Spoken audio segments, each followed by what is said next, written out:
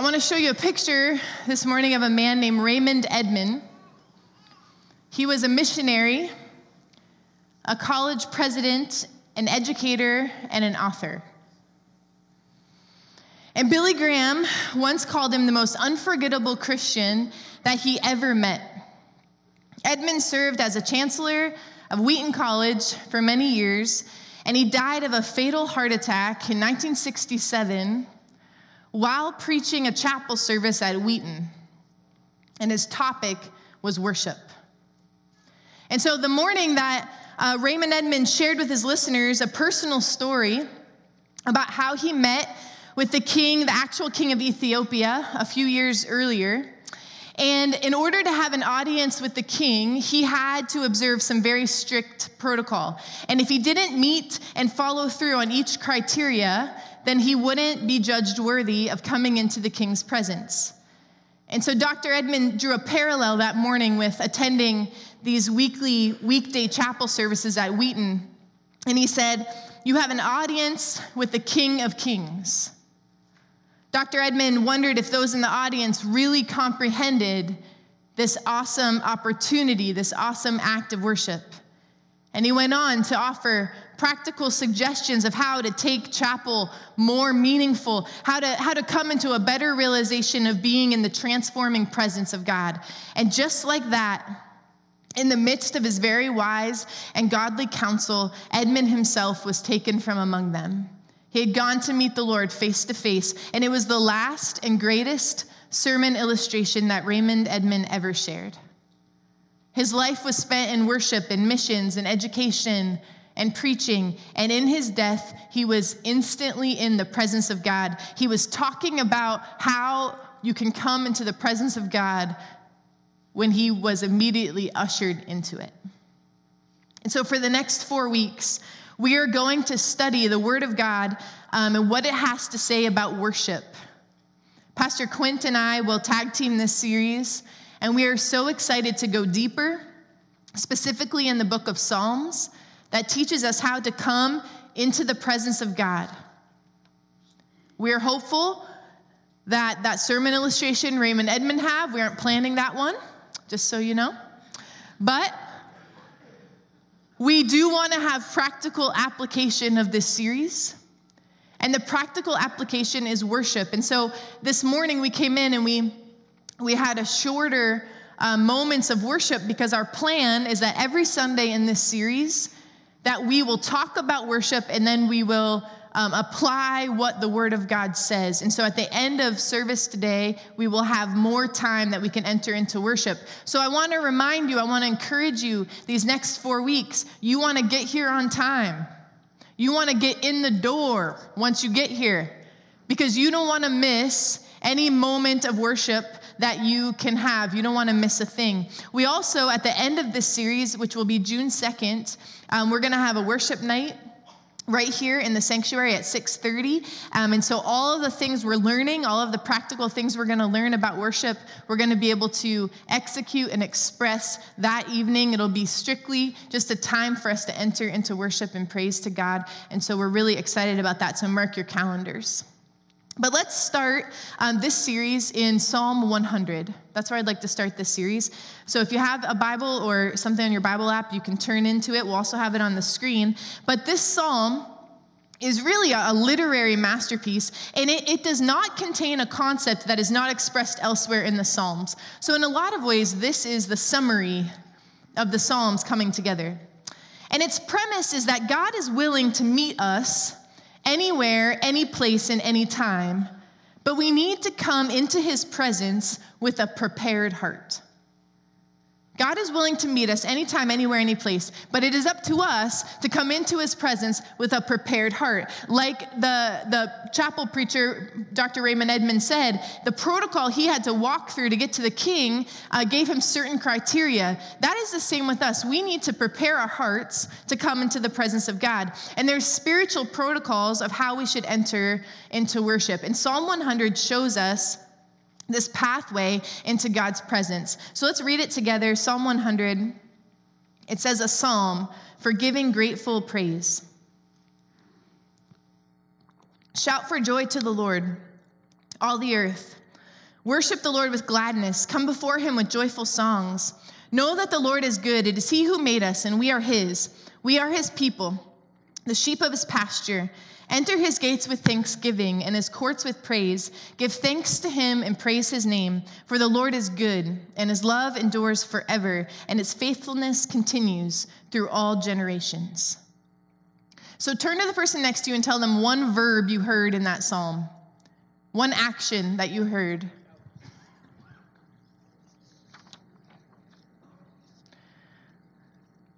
All right, so the first thing that we need to know when coming into the presence of God, according to Psalm 100, is shout for joy to the Lord.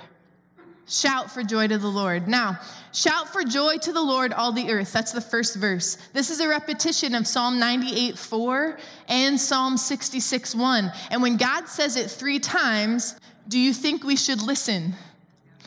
The original word signifies a glad shout or to give a blast as on a trumpet, kind of like how loyal subjects give when their king appears before them. It's a trumpet blast. It's an indication, oh, God is here. We're excited. Now, we don't see royalty very often in our culture, but for us, it would kind of be the concept of like when we see a celebrity or when we see an athlete. When I was in my early 20s, I went to Darien Lake. I was a youth group sponsor, and so I was responsible for all of these teenage girls, and we were waiting in line on a roller coaster with hundreds of other teenage girls waiting on this line for this roller coaster, and all of a sudden, they all started shrieking, piercing screams. I had no idea. I thought it was like a terrorist attack or a mouse or something. You know, what would make teenage girls shriek? I had no idea, and all of a sudden, this group of security men ushered all the way to the front and cut the line to put the boy band NSYNC on the roller coaster ahead of us. And all the girls were trying to touch them and screaming. And then I understood what was happening. When we come to worship, we often don't get as excited to meet with the God of the universe as we do about a famous football player or a boy band or someone famous. And so when we come to worship, our agenda is to meet God, and God's agenda is to meet us. And we are not raising our voices to draw attention to ourselves. The idea isn't we need to have other people hear us or draw attention to ourselves. We shout for joy because the Lord himself is among us. And that is exciting. That is exciting. Exuberant, joyful praise. Exuberant, joyful praise is the opposite of apathetic, heartless mouthing of words as you look at the screen. It is, on the contrary, it's this joyous praise that comes from the heart when you realize what God is and what he's done. And shouting joyfully to God and singing his glory makes his praise glorious. This isn't just simply getting pumped up because the rest of the group is enthusiastic, or you're excited about the catchy beat that the worship team brought. It is this overflow of our captivation by God. It's this overflow. And the psalmist, I just love this, he is not satisfied with our declaring God's praises moderately. Come into the temple, clap if you want. That's not what he says. He insists that we celebrate God's goodness in the same measure proportionate to his excellence. Proportionate to his excellence. All right, let's go on to verse 2. It says, come before him with joyful songs. So this particular, I want to focus on the word songs. Now, music is this form which we often express our gladness, our joy, our praise. This is important because here's why. The songs that we sing are not to create our gladness, but they are to express it. All right, let me say that again. The songs we sing are not supposed to make us feel a certain way toward God. They are supposed to express how we already feel. And so the work of worship happens the 6 other days of the week before you arrive to sing corporately. If you come here and expect just like stir me up, like give me something to feel, that is an impossible expectation. However, if you come to say, God, I am here to express the gladness that I already have in my heart toward you. There are 575 references to praise, singing, and music found in the Bible. So from the beginning of time, music has been an essential link between God and his children. And throughout history, it has played an important and essential part of our worship to God. And so music is a vehicle that stirs our hearts, but music is not worship. I really want you to understand that this morning. Music in itself is not worship. It is just part of the protocol that prepares our heart and stages us for the encounter with God. Music is a sacrifice of praise, not a synonym for worship. John MacArthur wrote this, and I fully agree with it. And it says, music and liturgy can assist or express a worshiping heart, but they cannot make a non-worshiping heart into a worshiping one. And the danger is that they can give a non-worshiping heart the sense of having worshiped. So the crucial factor in worship in the church is not the form of worship, but the state of the hearts of the saints. If our corporate worship isn't the expression of our individual worshiping lives, then it is unacceptable. And Jesus made the same distinction, and John MacArthur just said it in a different way, but Jesus talked about inner worship and outer worship. And in Matthew 15:8-9, he said, these people, they honor me with their lips, but their hearts are far from me. He said, they sing, they make music to me, but their hearts are far from me. They worship me in vain. Their teachings are merely human rules. And so what Jesus is saying is when we simply sing the songs and they are just words to us, worship amounts to zero. That's what vain means. It means empty. It means zero. That is not worship. That's zero worship. That is a waste of time, really, because it is zero if there is no heart dimension to it. So you can sing as many songs as you want, you can go to as many church services as you want, and never actually be worshiping if it's all external and nothing is moving in your heart toward God. And Jesus is very clear about this, that all true worship is an essence of a matter of the heart. Okay, let's look at verse 3. Psalm 103 says, know that the Lord is God. It is he who made us, and we are his. We are his people, the sheep of his pasture. So we're talking about shouting for joy. We're talking about coming before God with joyful songs. And now the psalmist says, don't just do it with your voice. Don't just do it with your emotion. But he says, acknowledge God with your mind. It's like when a soldier walks into a room and salutes his general. He acknowledges, you're the general. Or when a subject curtsies to a king before and approaching a throne. We have to acknowledge that Jesus is our Savior and submit to him as Lord. In worship, we remind ourselves who God is and who we are. That he is the creator, we are the created. He is the shepherd, we are the sheep. He is the supreme commander, we're his people. We are completely dependent on him for everything. He has the plan and the directions and the map. You just get to sit in the car. In other words, he is God and we are not. And acknowledging God is the intellectual side of our worship protocol. Mentally, we acknowledge God of the universe. And I just want to encourage you, maybe when you're entering into worship, sometimes it's hard. You're kind of going from spilling coffee in your car, yelling at your kids, making sure your shoe fits, and then you walk in the door. You kind of stumble in. And now you got to look around and see who's here and, figure out, did I miss this? And it's difficult to sometimes engage into worship. But I want to encourage you, do it this way. Begin by thinking about the facts. Okay, begin by thinking about the facts. God, you are in this place. That's a fact. God, you are my creator. That's a fact.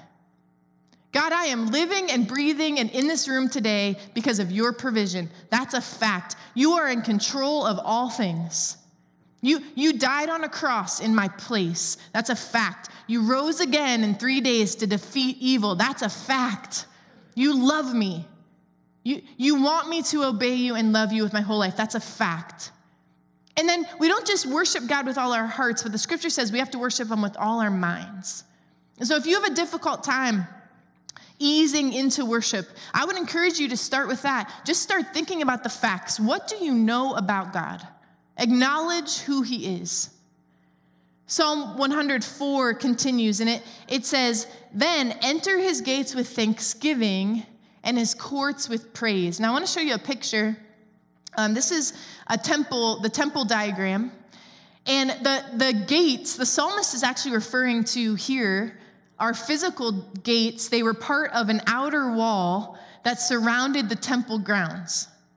And everyone entered the temple complex through the gates. Okay, you can see. Now here in this particular picture, the gate Beautiful is the one that you can see the most clearly. And so what it's saying is as we enter into the temple, as we enter into God's presence, we must enter his gates with thanksgiving. And so here the psalmist wants us to remember, thank God for what he's done. Thank God for what he's done.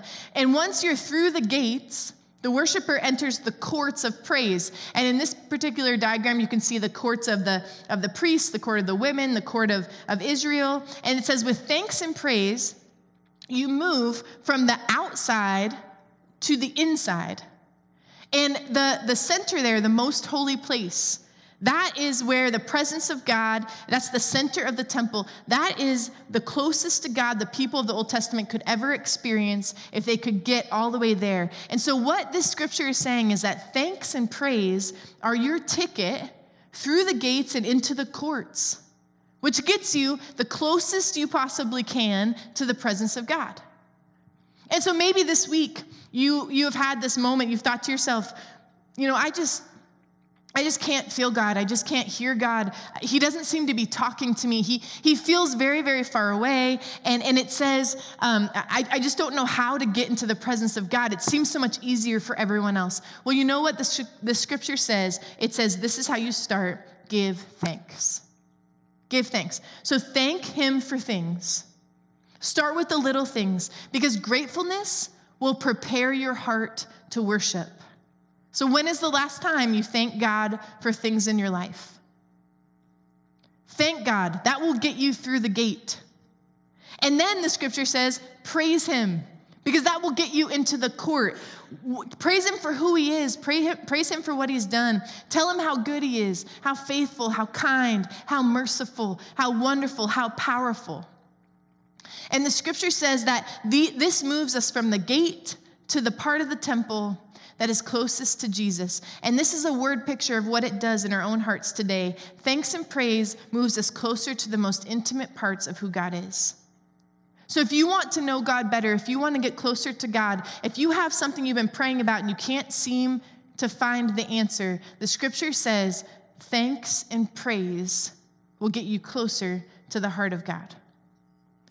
God has chosen to manifest himself in the praises of his people. And David wrote in Psalm 22:3, but you are holy, enthroned on the praises of Israel. And it says that God is enthroned in our praises, that he chooses to live there, that our praise creates this atmosphere of worship.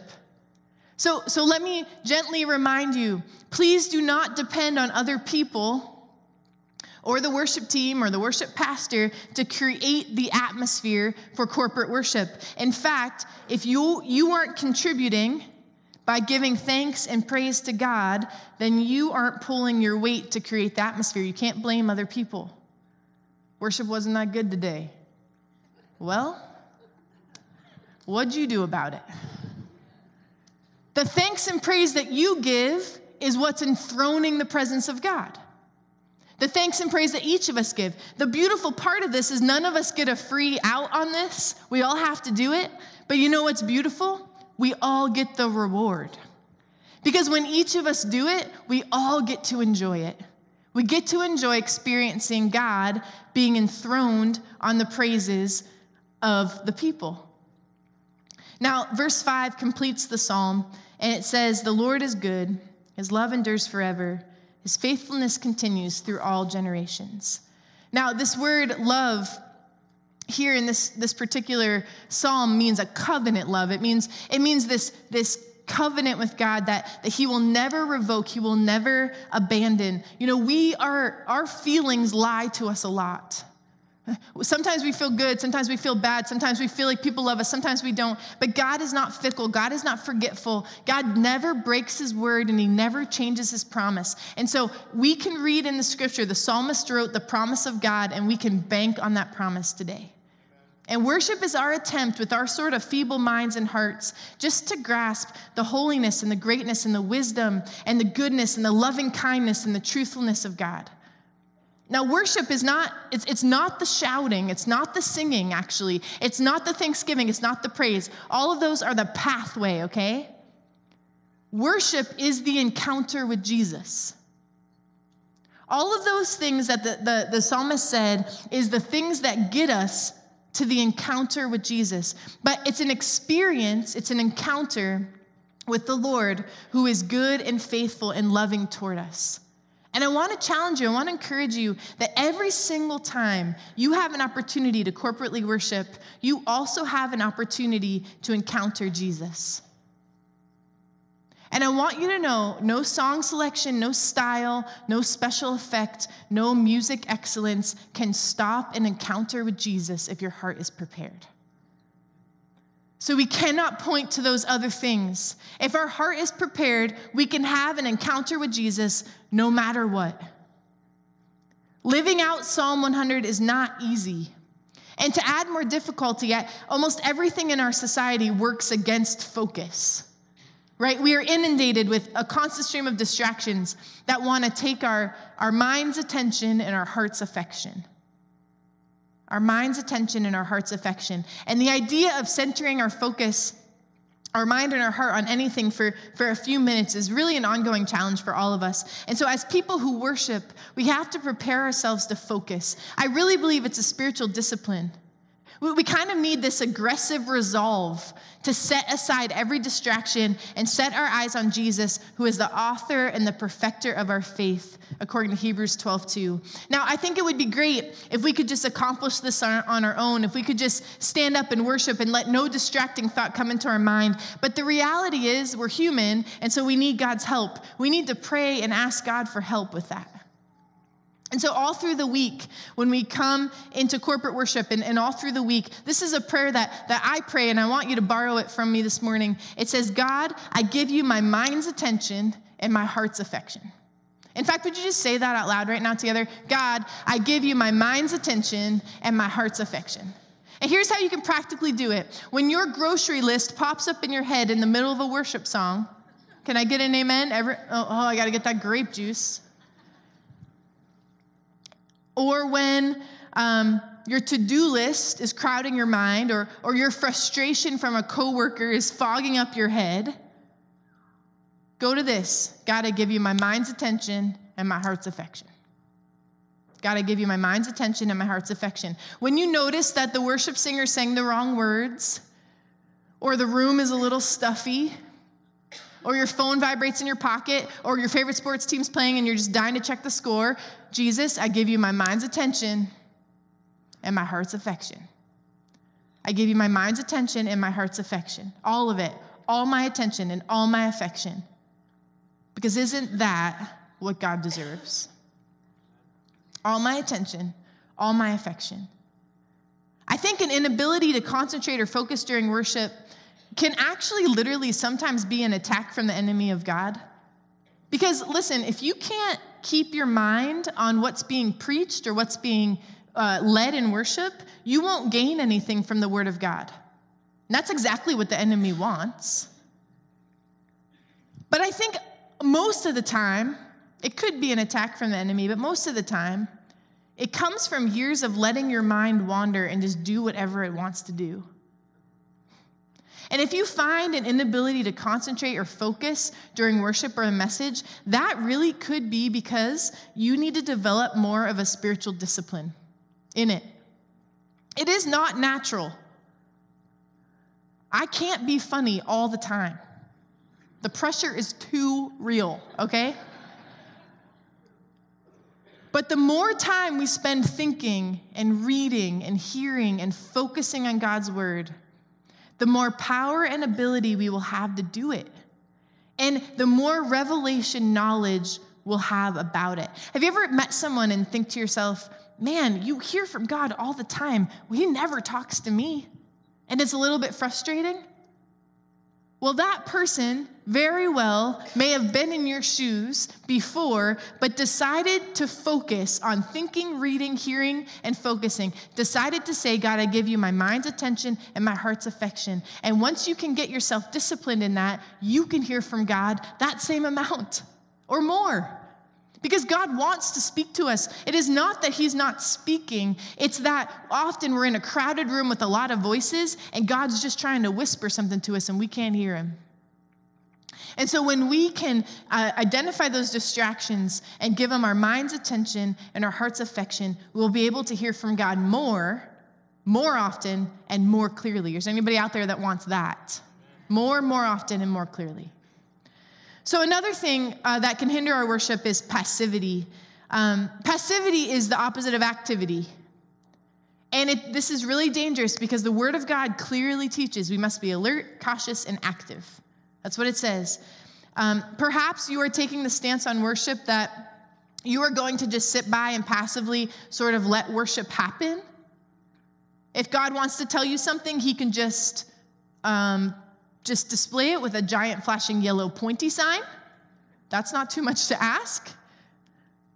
Like, you're just asking God to do something huge, do something significant. Maybe you feel uncomfortable or awkward engaging in worship. Maybe you grew up in a church that didn't feel like this or look like this, and so you don't really understand why people are raising their hands or clapping to the beat. Maybe you feel like you're not a singer. You don't sing, so you kind of sit back and watch and you opt out and you let other people sing. Here's the problem. Passivity is this kind of general apathy. It's this laziness. And if our mind is inactive, it gives opportunity for any thought to enter it. And one way to keep the wrong thoughts out of your mind is to keep your mind full of right thoughts. Because if you have all the right thoughts in there, those wrong thoughts have no space to live. So keep your mind full of joyful songs to the Lord. Keep your mind full of thanks. Keep your mind full of praise. And I really do believe the longer we do it, the easier it will become. Think about the physical aspect of your body. If you don't exercise for a long time, you get weaker. And then you want to exercise less. If you are not disciplining your body, then it takes a lot longer to get back up there. And so you become weaker and weaker. You atrophy. And so that's how passivity is. Maybe one week it's, I don't really sing, so I'm just going to stand here. The next week you're sitting down. The next week you're not even coming at all. And so you cannot live in that passivity.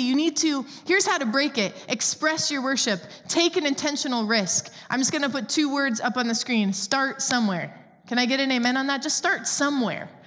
Maybe you never close your eyes during worship. Try it. Don't fall asleep, but try it.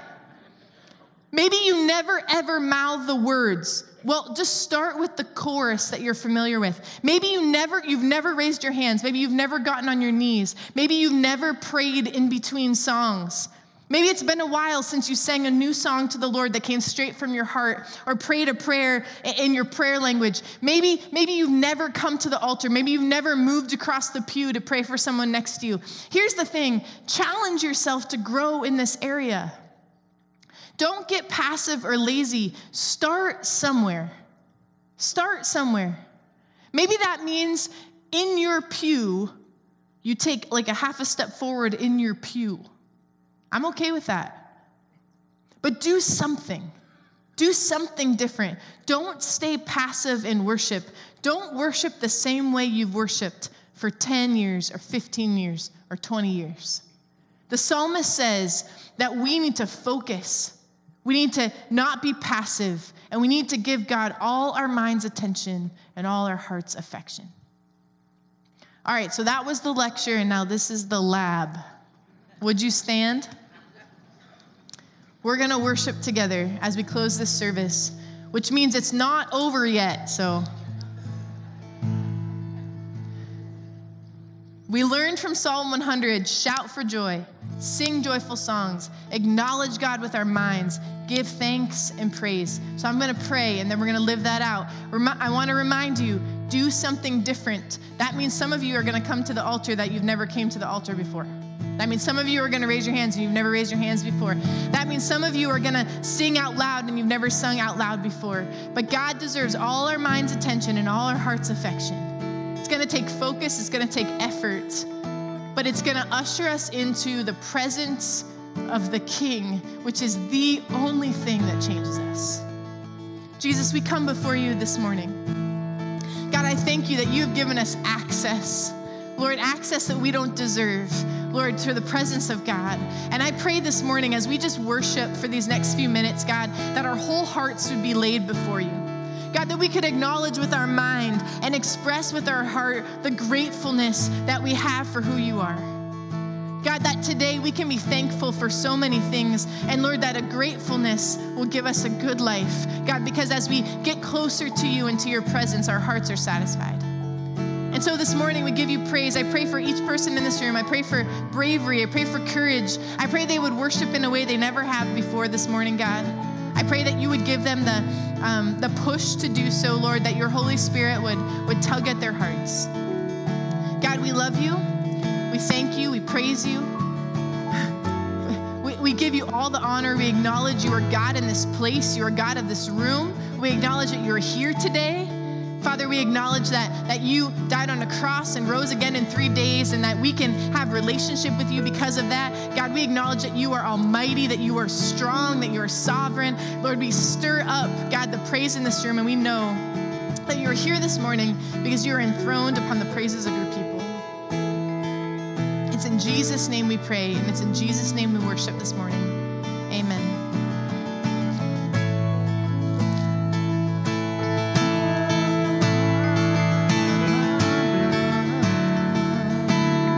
To sing this, I just want to encourage you. We do have our people at our tables to my left and my right over under the cross ready to pray with you if that's something that you need.